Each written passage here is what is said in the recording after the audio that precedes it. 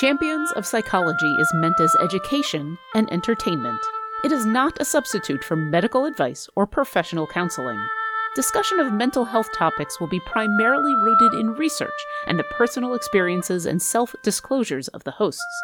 While we can provide generalized education and possible mental health resources, we cannot offer any recommendations, advice, or opinions for any specific persons, cases, or situations. We provide these resources and links at our sole discretion, but have not necessarily vetted or reviewed any resource.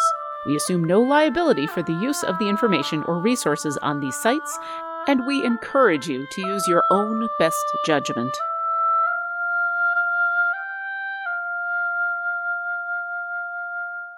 Hello, and welcome to Champions of Psychology, a show with the goal of openly talking about mental health and gaming presented by Codename Entertainment and TakeThis.org. Every Tuesday at 12 p.m. Pacific Standard Time here on twitch.tv/CNE Games, or later on your favorite podcast service, Mitra Jordan and Rafael Bocamatzo, aka Dr. B, talk about mental health in these unprecedented times, as well as how gaming affects us. If you're here with us live in the chat, you can leave a question that I, Trevor Bettis, will ask them later in the show. Our topic today is mental health myths we wish would just go away. But before Shake's fist. But before Shake your fist harder, boy! Who are you for the fine folks who may not know? So I'm Mitra Jordan. I am a private clinician. No. Okay, this is really not coming out super well. I'm a therapist working in Victoria, BC. I am in private practice. I see families, individuals, couples, and gaming references work their way in there somehow. They just gets in there someplace. Not from me, from my clients. Okay. Wow, I'm coherent this episode. This should be a lot of fun. It's going to be a great episode. We're going to have a fun time. So great. Myth number 1, mental health professionals are infallible. Right? Yeah, you didn't see any of that. And I always present a dignified, decorous composure. Yeah. Dignified decorous? Chorus. Okay. Dignified chorus. A dignified chorus. There we go. That's going to be our rallying cry today. Yes. Well, I'm Rafael Bocamatzo. I'm reading the chat while I'm talking, and it's creeping in. I'm Rafael Bocamatzo, ever making things up.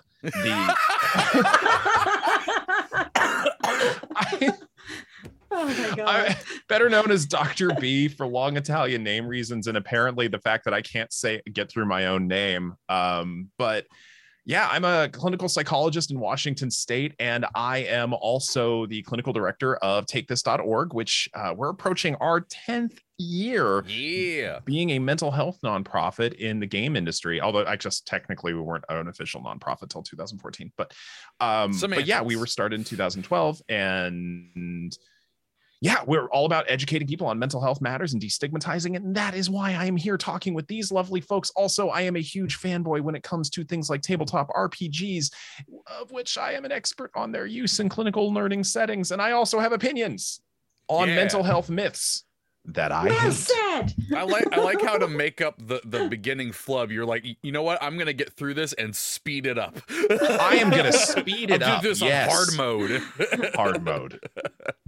But yeah, so we are here today to talk about mental health myths, specifically ones that a lot of people just do not like. And both Mitra and Dr. B have picked a few out from the long list of suggested ones. But can I say that about that? Oh for a yeah, sec? we'll get to that. But before you say that, I do want to just give for chat, if you know of any myths for mental health that you wish would go away, drop them into the chat. We're going to kind of rapid fire them at the end of the episode. Exciting. Drop those in there. Our awesome mod Martin will grab them. Yeah, Dr. B, talk about Take This in this episode. So at Take This, behind the scenes especially, we have a culture of directness, and we have a culture of criticism, honest critique of things, including the systems in which we all exist. And as soon as last week I dropped what we were going to be talking about this week in the Take This Slack channel and said, hey, does anyone have opinions on mental health myths we should discuss? I went away for an hour for a meeting. When I came back from that hour, I coalesced it all down into nearly 2 full pages of single space myths that Trevor, Mitra, and I had to sort through and try and come up with like 6. I will say, Take this. We got opinions, man. Yeah, I'm so grateful that Take This has opinions, because that was super useful. And then, of course, we had our own thoughts. And then there's sort of clusters in terms of topics, I think, that myths tend to be about. And we'll kind of get into those myths and you'll see what we mean. Mm-hmm. So, Yeah. Mm-hmm. Well, then, as chat's getting their own myths in there, why don't we start off? With one of Mitra's, which is the myths of the myths of speed of change. Where do you want to start with that? Well, I'll kind of start at the beginning, which is what happens when someone walks into the therapy room and they sort of share what's happening. And usually we've had an intro, little meet and greet prior to them becoming my client. But often we'll get into, what are your goals? What do you want to have happen? How will you know therapy worked? What will be different about your life? That kind of thing. Okay.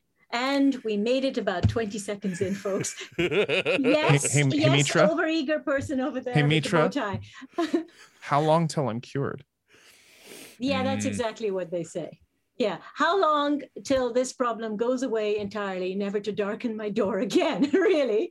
How long till I'm not dealing with this and I'm very, very happy in my life and very successful also, and all my children are pink-cheeked and gorgeous? Like, seriously, there is an idea about how quickly change will happen. And I think it's partly because of the way our minds skip ahead, and we kind of need to visualize success and visualize that a change has happened in order to stay the course of something that's going to be a bit rocky, right? Maybe a lot rocky, depending on what you're going through. And I will so often also see this present as X thing happened 15 years ago, 40 years ago, 35 years ago, 4 years ago. Why am I not over it? Well, if X thing was life-changing or painful for you in some way, it's part of your developmental process, and it doesn't just go away.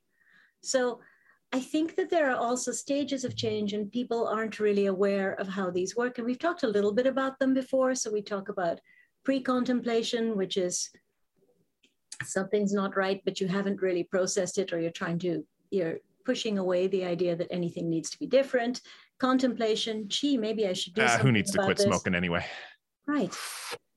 Contemplation, they say that it's not good for my health. I don't really believe them, but what if they're right, And then, readiness for change. And we move into the beginning stages of planning action to action, and hopefully, stability in that action. And we know that we want it to be today. I don't want to quit smoking. I just want to be a non-smoker, right? Which isn't That's how that works, though, right? I decided, and then it's happened. Right. And there's all the physiological stuff that happens around smoking, and the reasons you smoke, and why you started, and who else in your life smokes, and do you share smoke breaks with a friend, and no, right? this sounds complicated. No. Right. So when will it just happen? No, yeah, when will I be cured? To deal about the complication. I don't want to make it go away. That's kind of how it is. And so I just want to come to a therapist because I've now taken a step, right? Big step. And so change should just automatically proceed to unfold in front of me like a red carpet stretching out before me, and that I can walk down. There's a lot of hand movement here, sorry, but I think you get the idea.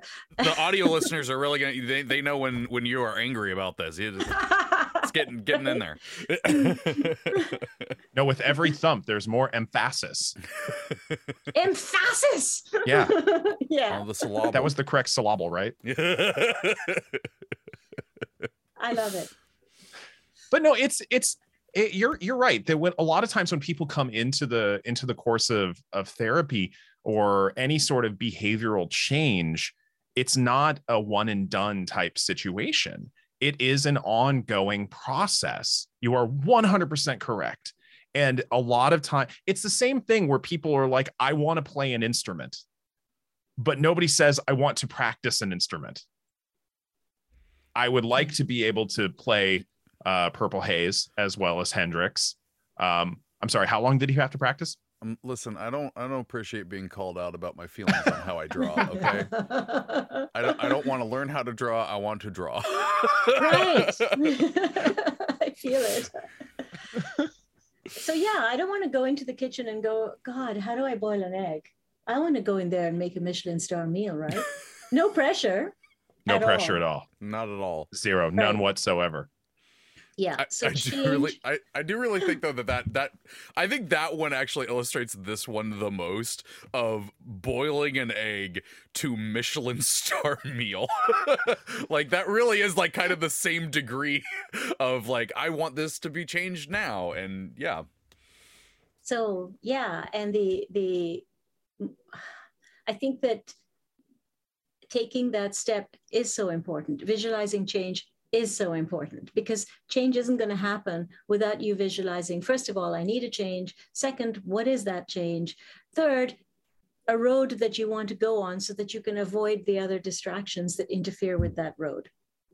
So if you've decided, I'm really going to cut down on drinking, going to the pub, probably unhelpful for at least the first while. See your friends elsewhere if you can, right? So if you can visualize, this is what I want to not do, then you can start to think about, what am I going to cut out so that I can do the thing I actually want to do? And so, yeah, the stages of change require that you process this. And as part of this issue with therapy, I'll often get, okay, hit me with your hardest thing, tell me what I really need to change, give it to me unfiltered. Well, change is a process that you do. And it's not my job as a therapist to point out all the things that you should be doing different, because A, that's demoralizing. B, I'm trying to join with my client, not antagonize them. And this is because change is your process. I'm present for it. I'm a guide. I'm a supporter. I'm not someone who's going to stand there, telling you what change will work for you. Well, can I throw something in on that, Mitra? Yeah. And I don't think we talked about this explicitly in our pre-production meeting, but it's also the fallacy of the curative-based model when it comes to mental health. Because mental health is there's no one symptom, there's no one trait, there's no one thing that makes a mental health diagnosis. And so let me talk about something I've talked about many times, largely due to my autism and living in a world not built for me. I've struggled with chronic depression my entire life. So if I go to my therapist, are they going to cure me of having emotions? Are they going to? That's some sci-fi stuff right there. Okay, now we're getting into equilibrium. Okay, and I am definitely not Christian Bale in this. I don't do the gun kata or anything like that. As much as my teenage brain was like, oh, that's so cool. But it's not like they can cure me of being sad. And so taking this medical idea of curative mental health is in and of itself a problem. Absolutely. Absolutely. And it ties, that's perfect. That ties so right in with this idea of change, which is that like, I should be able to just, I don't know, take a pill or suddenly see the world differently. And, people talk about having epiphanies or having insights. And those insights are certainly a useful aspect of therapy, for sure, right? Because we have to be able to kind of visualize something outside of the paradigm that got us into trouble in the first place, right? So if we're like, I really need to change this thing, I have to be able to broaden my scope. Insight's about that. But insight itself isn't a cure. It's what the insight brings. It's what we decide to do afterward that is important. Yeah. So yeah, and yeah, there isn't any one thing, and also there isn't any one type of person. So there are strategies that may work very well for one person that will completely fail another person. And so it has to be about a collaborative process in therapy to bring about something different for each person. Yeah. Just so that we can get through some more of these ones. Do you have any last thoughts on that one that you want to add? I'm gonna switch over to Dr. B1. Let's go. Okay. So, Dr. B, you know what? I'm gonna do this one. Hey, Dr. B. Hey, Hey. no, Hey. I'm going full Harry Carey. Hey, Hey. Trevor. I'm not gonna take that medication because that'll make me look weak. Oh, for the love of God. Okay, no, sidle up. Sidle Oh, up so to many opinions. Okay, kids, let's talk. All right. The start and then the groan. All right. Let's talk about stigma surrounding medication. So, first of all, I want to premise this with I'm not that kind of doctor. Okay, I'm the talking and testing kind, not the I went to medical school kind. Okay, those are the ones who prescribe medication. I passed out getting a tattoo. I'm not getting through medical school. Okay, needles and me, verboten, do not mix. But the oh, I'm totally stealing that. I'm not that kind of cleric. All right. I love it. Wrong kind. But every time, the whenever I've worked with clients and they somehow are under this idea that medication is a failure, that if, despite what we know about biological correlates of various mental health diagnoses, that there are, in fact, genetic vulnerabilities to certain things. There are genetically heritable things that we gain, vulnerabilities to certain things that we gain. Somehow, if they're not able to just like willpower their way out of that situation, they have failed. And they often bring to me the ever-present gem of an objection that medication is a crutch, man. Yeah. And I don't know if any of you have ever hurt your knee due to my own clumsiness. I have on many occasions. You mean what I did to myself 2 weeks ago trying to put a shoe on? Yeah, that's what I'm talking about. Shoes are just a step in the wrong direction, man. It just they get you all tied up in knots and unfortunately down you go. No, I've done that. I've tripped over my own feet on more than one occasions. And every time somebody is like, "Oh, medication's a crutch, man." Yeah, crutches are useful. If I see somebody who I know plays sports ball on the regular and they've got a knee injury, I don't point to them and just go, "Yo, man, those crutches are a crutch." And it just sounds so bizarre. But yet when it comes to emotional stuff, we somehow stigmatize the need for medication. And that's not to say people should or should not take medication. That's a decision you have to reach with your prescriber on an individual basis. Yeah. But the stigma surrounding it is ridiculous. I will say from a personal experience, I mean, I think a lot of clinicians struggle with this as well. I certainly did. But oh, when we got it dialed in, oh, it was glorious. It was like I could see color again. I mean, I'm not even joking. It was like, were the trees always this green? 100%. So, but I mean, do you go up to a diabetic and tell them that they should just willpower their pancreas into making more insulin? Yeah.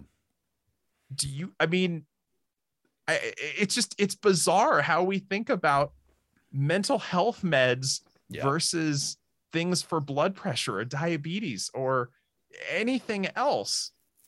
It's not a failure if I take a statin if I've got high cholesterol, but somehow it's a failure if I need anti-anxiety meds.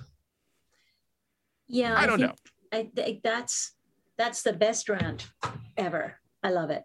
And 100%, I would drop agree. my mic, but it's expensive and I don't want to. And also, it's on a swing arm, so that's difficult. So I'm just like, mic drop. Oh, it stayed right there. So, and it's so interesting because I often see this where somebody's perfectly content taking all kinds of medications to manage physical ailments. Rightly so. I don't have an issue with it. But when it comes to me saying, have you spoken to your doctor about maybe a little support around depression or anxiety?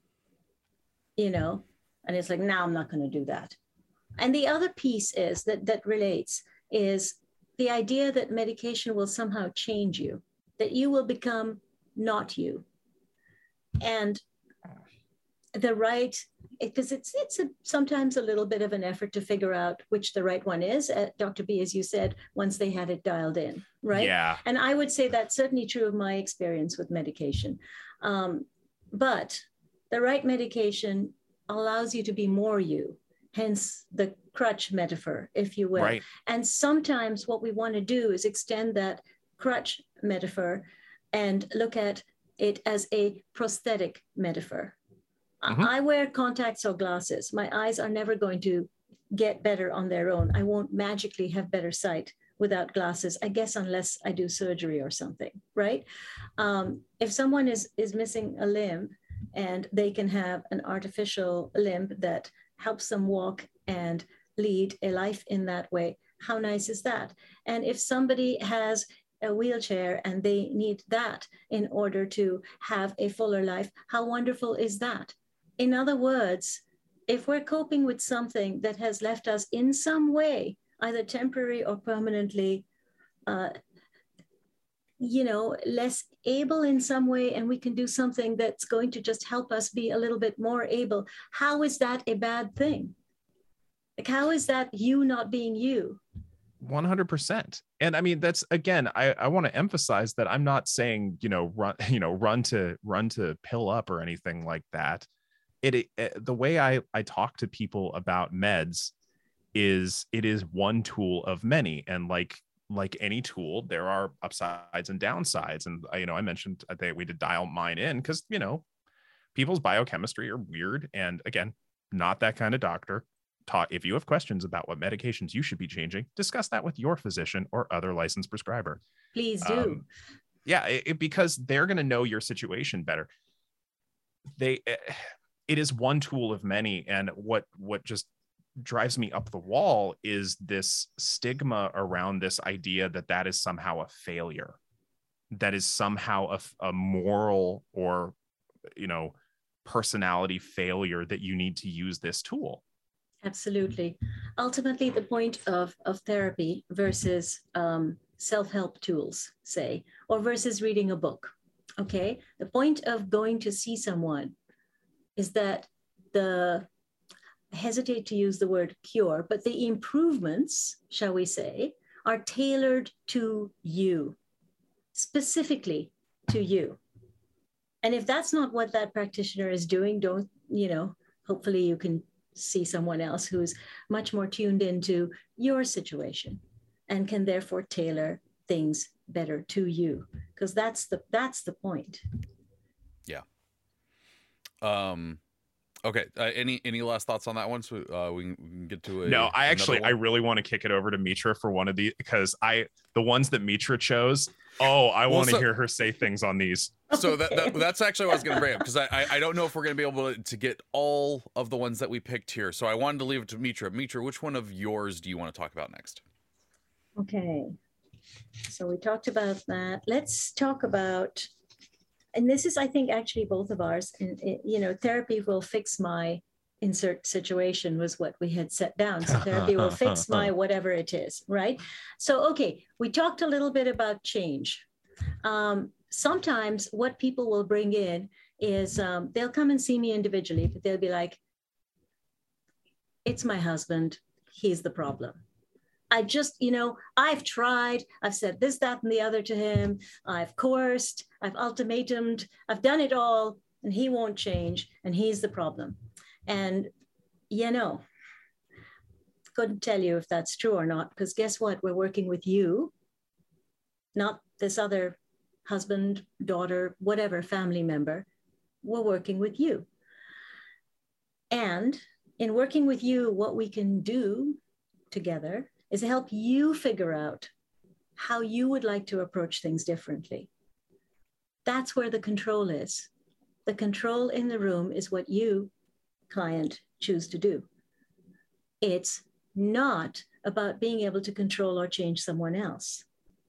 So the control is not to change an external thing over which you may have no effect.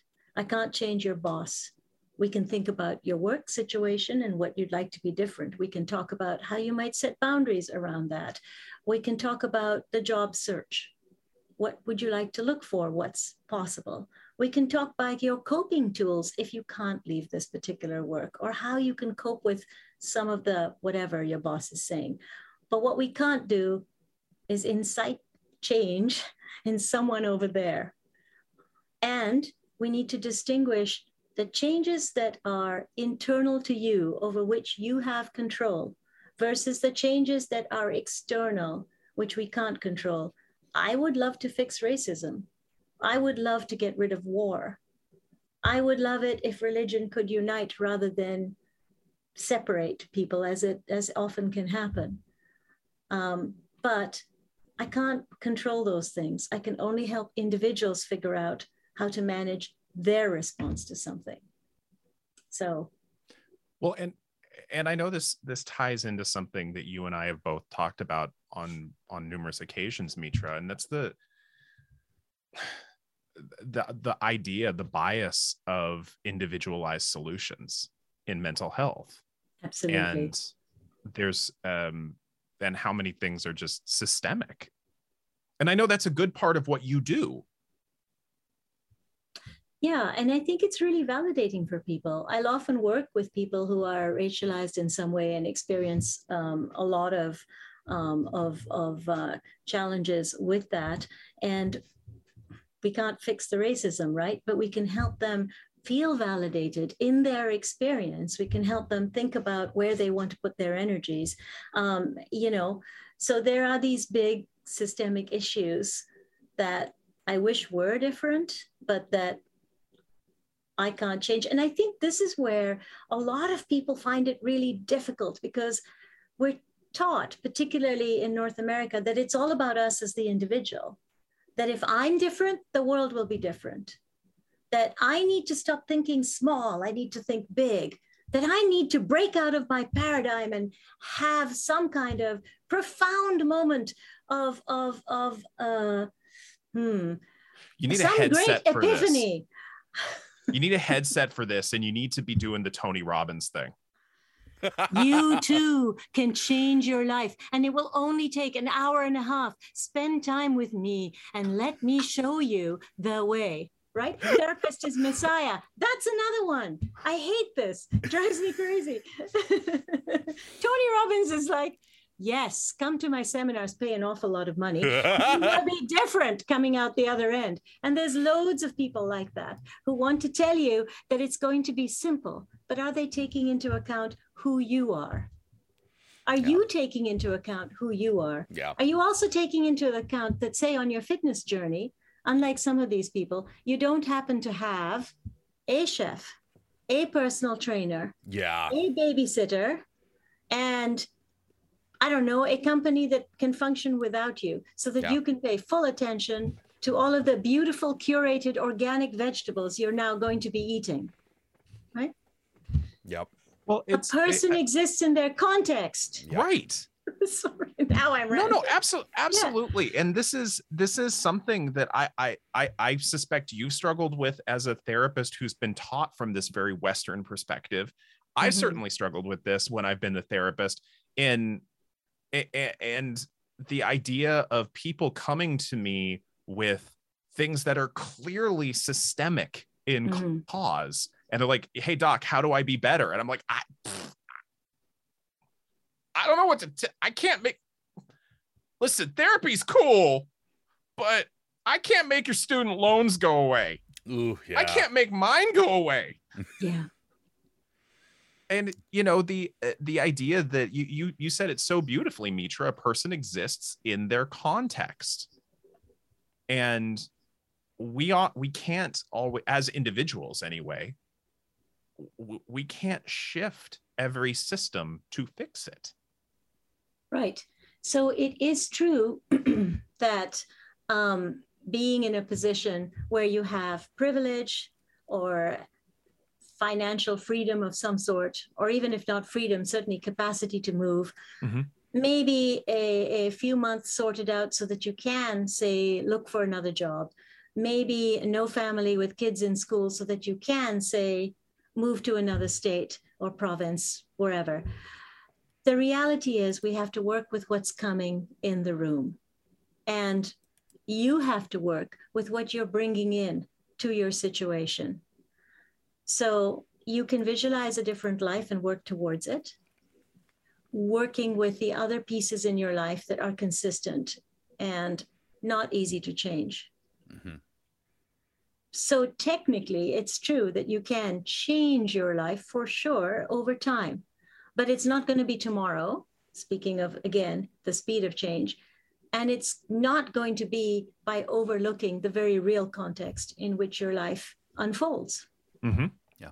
And we're not even, when we talk about the context, we're not even getting into some of the internal struggles that don't just go away. You know, I can't magic away depression, right? I can't magic away anxiety. I can help you work with them. I can help you accept yourself.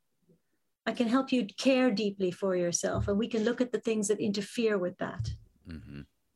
Yeah, I mean, again, if I had the easy cure, if I had the easy cure to my depression or my anxiety or anything, I wouldn't be needing outside support.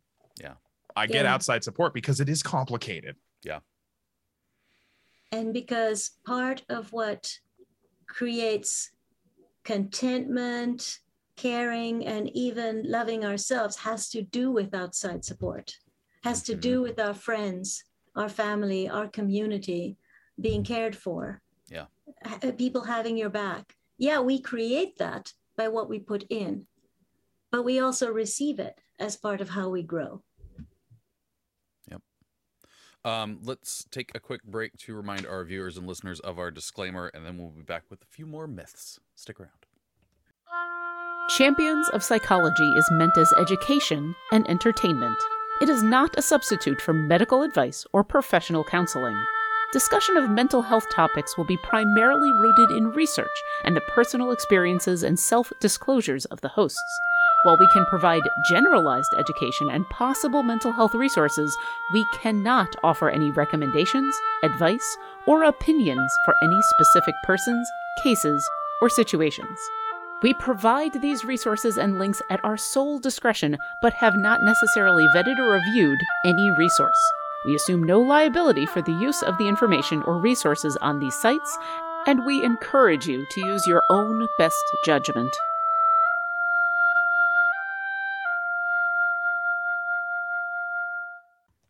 All right. Dr. B, which one from your list would you like to go over?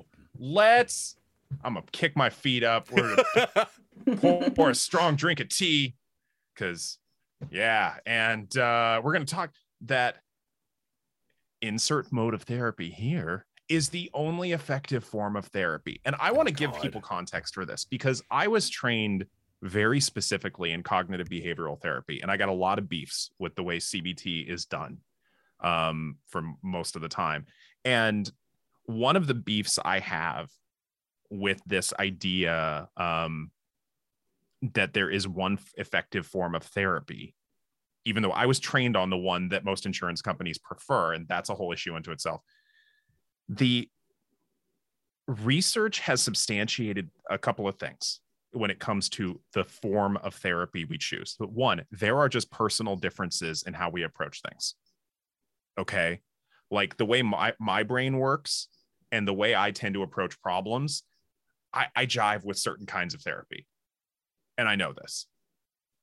But two, when it comes to therapeutic outcomes, and I expect Mitra to be just like, yes, as soon as I say this, the relationship is the more important factor.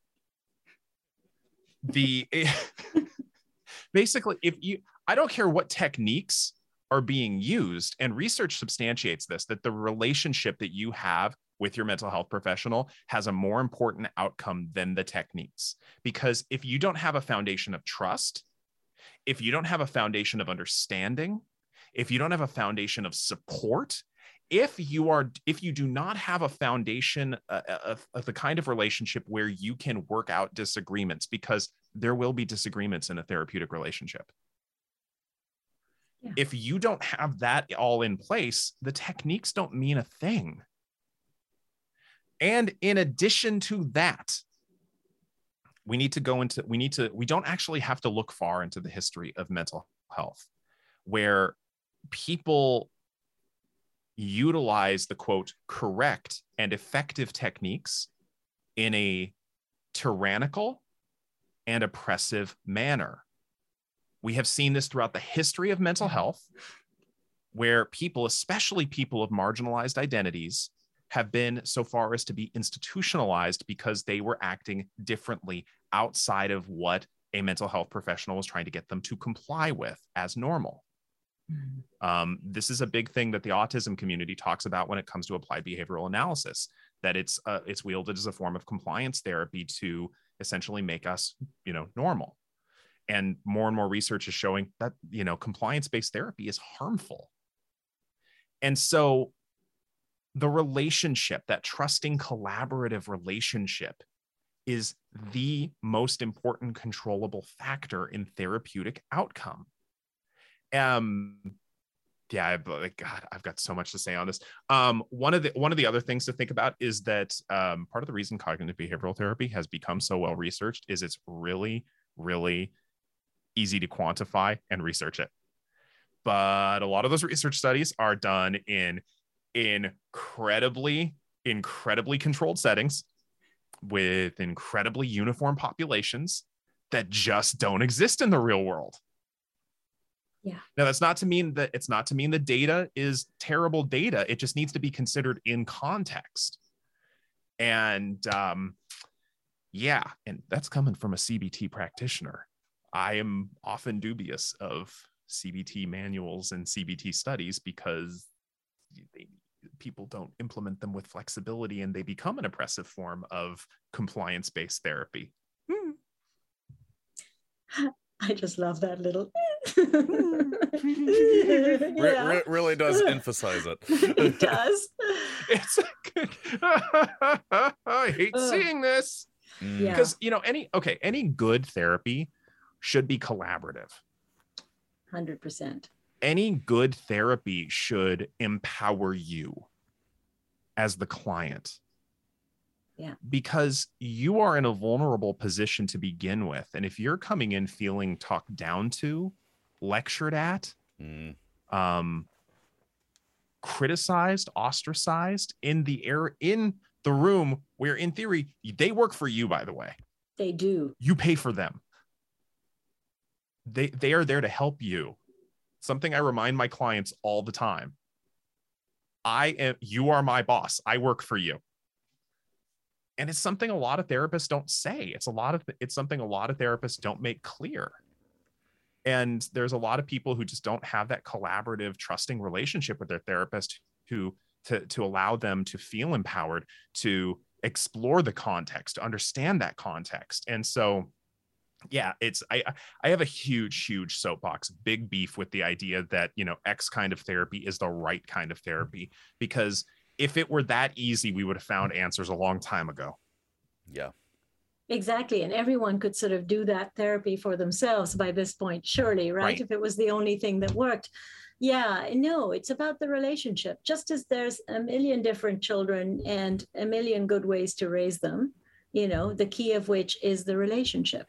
Mm-hmm. If you have a sound and connected relationship with your parents, there's a lot of other variations that aren't that important. And in that way, good friendship, good therapeutic relationship, it's all about that connection. And it's about someone meeting you where you are, staying with you as you progress, being that guide, right?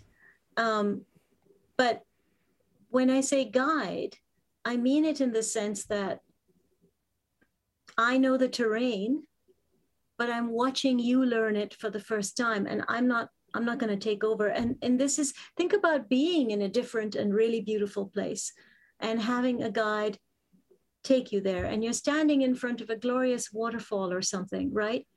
And they just step back.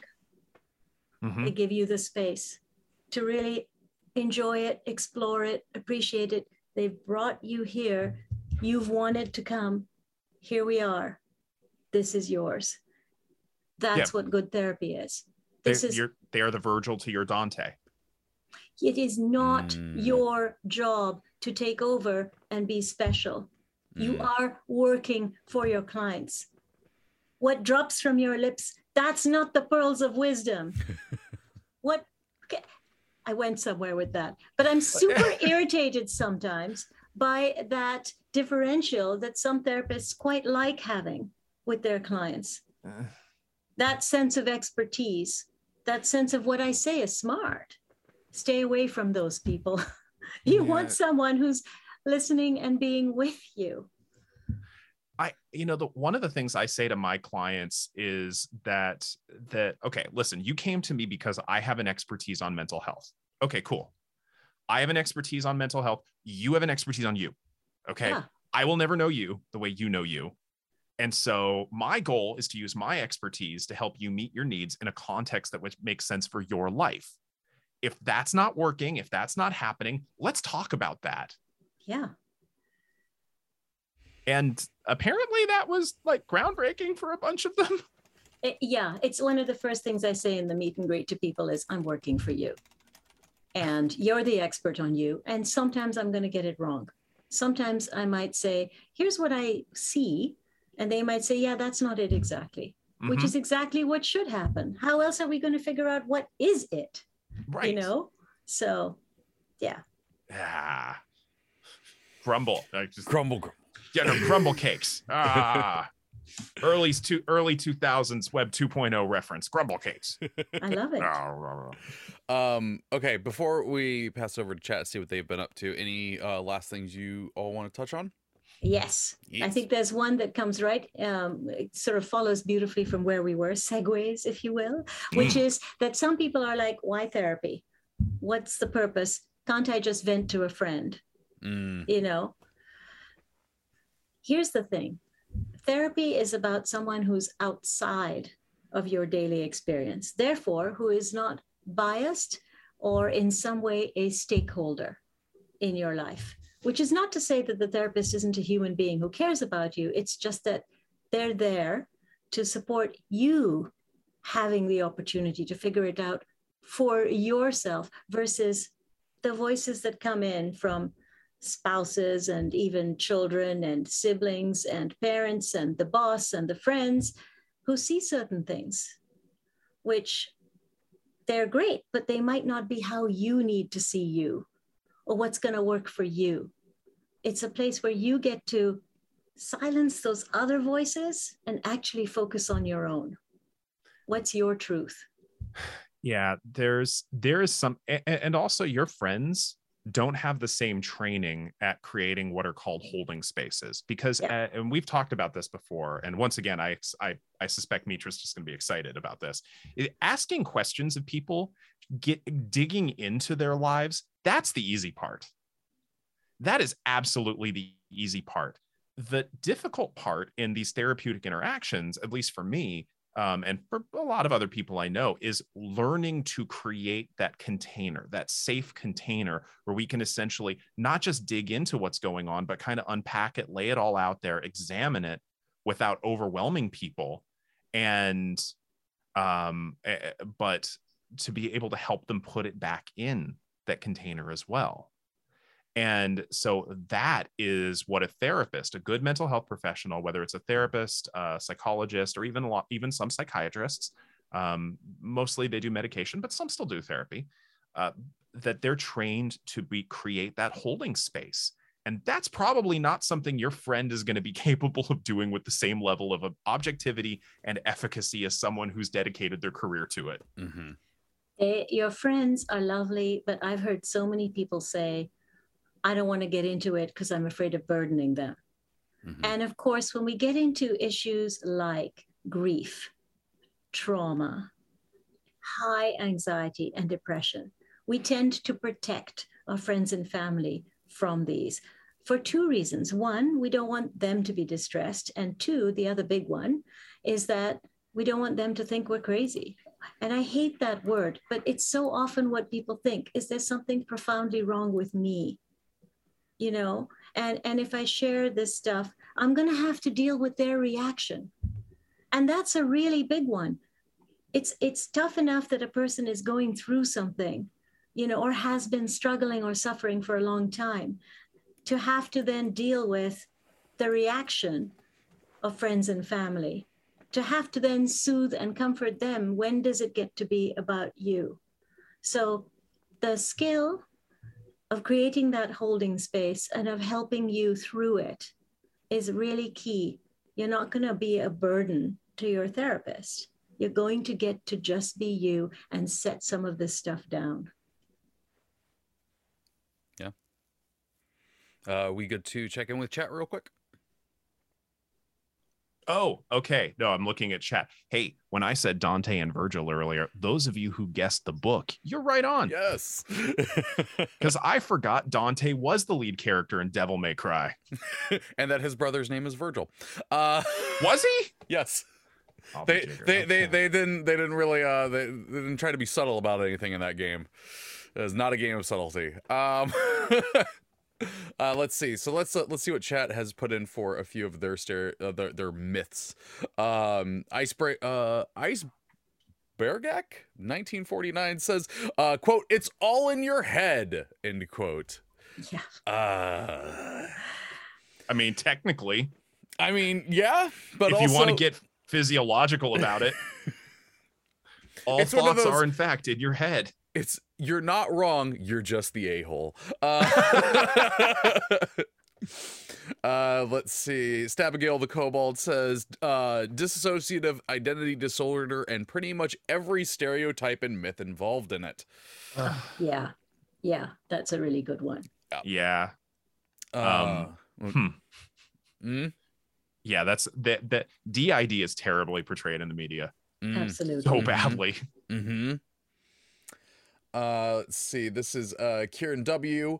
Quote, "It's all made up. Doctors made it up and get money out of people by telling them that they're sick," end quote. That's just yeah. That opens up some commentary on the social nature of mental health diagnoses as opposed to the medical model, and that's a whole thing unto itself. Mm-hmm. But I haven't met a whole lot of. Mitra, are you profiting hardcore off of this? Because I'm not. No.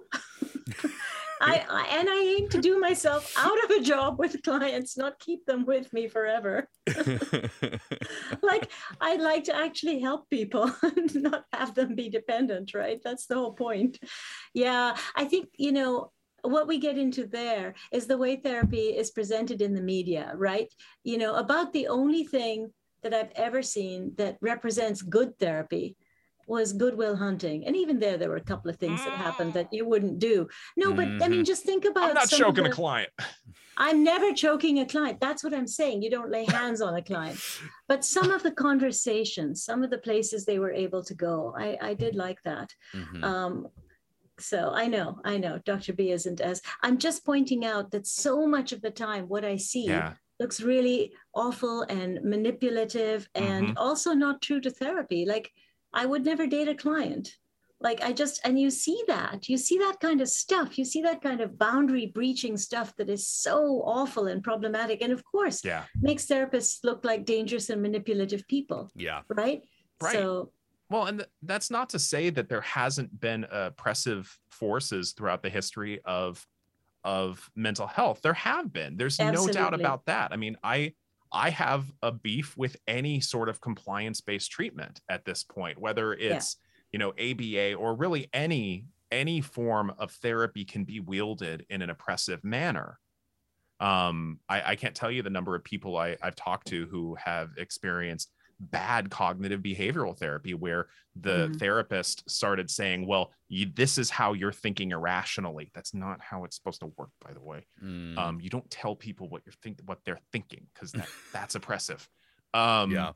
It's these things do exist, but the majority of mental health professionals I've met, they're trying to help. Whether or not they do it effectively is a whole different conversation. Yeah. Lurking Writer has another good one that just made me go, ugh. Quote, "Someone else is suffering more than me, therefore my suffering matters less," end quote. Right. Yes. Yeah. So it's a pain Olympics, right? Mm-hmm. Right. And you're not a gold medalist, right? That's right. So you don't even count, right? Right. No. That is Yeah. total My- BS. My broken finger doesn't matter just because you have a broken leg. My finger is totally not broken. Okay, so let's look at it this way, right? You go into a kitchen, and there's a sink full of dishes, and you start to wash them. You go into another kitchen, and it's a complete disaster. There's spaghetti on the Yes. ceiling. Hi, can I help you?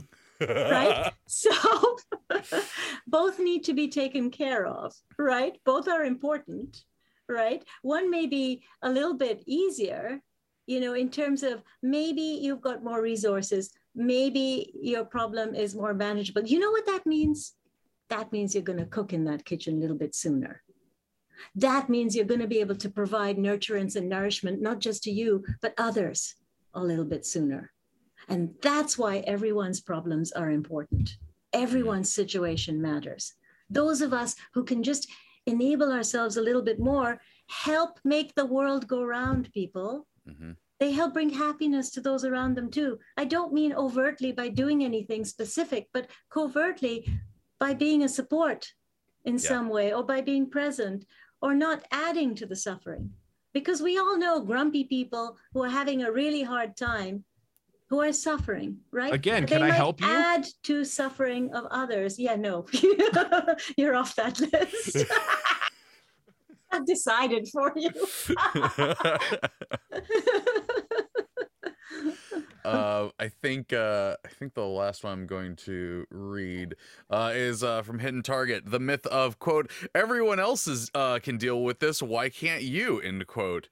Because you have a different set of circumstances that other people may not be dealing with. You have a different set of vulnerabilities, different set of cultural context, different set of physical situations, different set of financial situations, different set of physical and psychological resources, strengths, and challenges. What else am I missing?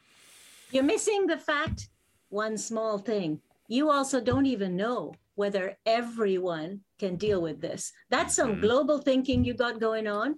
And we don't know. Are you judging from Instagram, from Facebook, from what they say because you don't know them terribly well? From how they look when they pick up their kid from the school playground and you're picking up yours, and it was everything you could do to get out of your pajamas that day to go fetch your kid. Anyone? Just me? I've been there. I've been there. When my eldest was, I was exhausted. I had 3 little kids. Anyway, so you don't know what their situation is like. You know yours. And it's so easy to project that sense of isolation and loneliness, and it must only be me. Mm-hmm. Not true, folks. Very no, rarely. And any mental health, any behavior we see from people is outward manifestations of internal processes. And we may see people's behavior for a lot of different reasons. There are people who excel not because they lack anxiety, but because they are anxious AF. Okay. Yeah. And that drives them towards this anxious perfectionism. But all we see is the end result and not the internal struggle. Again, hi, what's up? There are people who seem contemplative because they might seem deep and insightful, but in some cases they're just depressed. Yeah. All we see is the external manifestations. We don't see the internal processes. Yeah. But it's good to remember everyone has them, and suffering is a very universal experience. Yeah. Well, that is unfortunately where we got to wrap up this episode. We're getting towards the end of our time. I do want to thank everybody for posting the myths that you hate in the chat. And we did get a lot of really good questions that we didn't get a chance to get to. So maybe we'll have a questions episode at the end of the season like we did last time. And maybe they'll get read on there. Who knows? Friends, where can people find you on the interwebs if they would like to do so? On Twitter or at mitrajordan.com. I'm around, but I'm not as around as Dr. B. No, I'm definitely around. You can find me on most socials at the Dr. B. That's TheeDoctor. B as in boy. But before you follow me, make sure to follow Take This Org at takethis.org is our website. Take This Org on all the socials. Go to the website, check out the resources. We have so many mental health informational stuffs available, including multiple searchable therapist directories where you can search by title, location, low cost, no cost options. We keep adding stuff as we go slowly, and it's just grown to be a big thing. That's takethis.org/resources. Yes. And I believe Take This also has some Canadian resources on there. Working on it. Good. Slowly. We're getting there. You can find me on Twitter at the Trevor. There's an A hiding in there. You can also find me anywhere the Idle Champions community is, because I'm the community manager, so I'll be there. Thank you to Martin for moderating in the chat and doing a fantastic job today, and thank you to Codename Entertainment and Take This for giving us an opportunity to have these discussions. If you missed any part of this show, you can catch it later as a podcast on your favorite podcast service, and you have any suggestions for future topics you'd like us to talk about, you can send those into championsofpsychology@codenameentertainment.com, or if that's too long, just tweet them at us. Let's see, we've got Bardic Inspiration coming up immediately after this, so stick around for that, and then we will also have, let's see, what else is going on today? Got Bushwhacker Weekly afterwards, and I think we, for the rest of the week, we have a pretty normal schedule, so be sure to check out all the fun streams and get those codes, but that is going to do it for this week's episode, so until next week, take care of yourself. Champions of Psychology is meant as education and entertainment. It is not a substitute for medical advice or professional counseling. Discussion of mental health topics will be primarily rooted in research and the personal experiences and self-disclosures of the hosts. While we can provide generalized education and possible mental health resources, we cannot offer any recommendations, advice, or opinions for any specific persons, cases, or situations. We provide these resources and links at our sole discretion, but have not necessarily vetted or reviewed any resource. We assume no liability for the use of the information or resources on these sites, and we encourage you to use your own best judgment.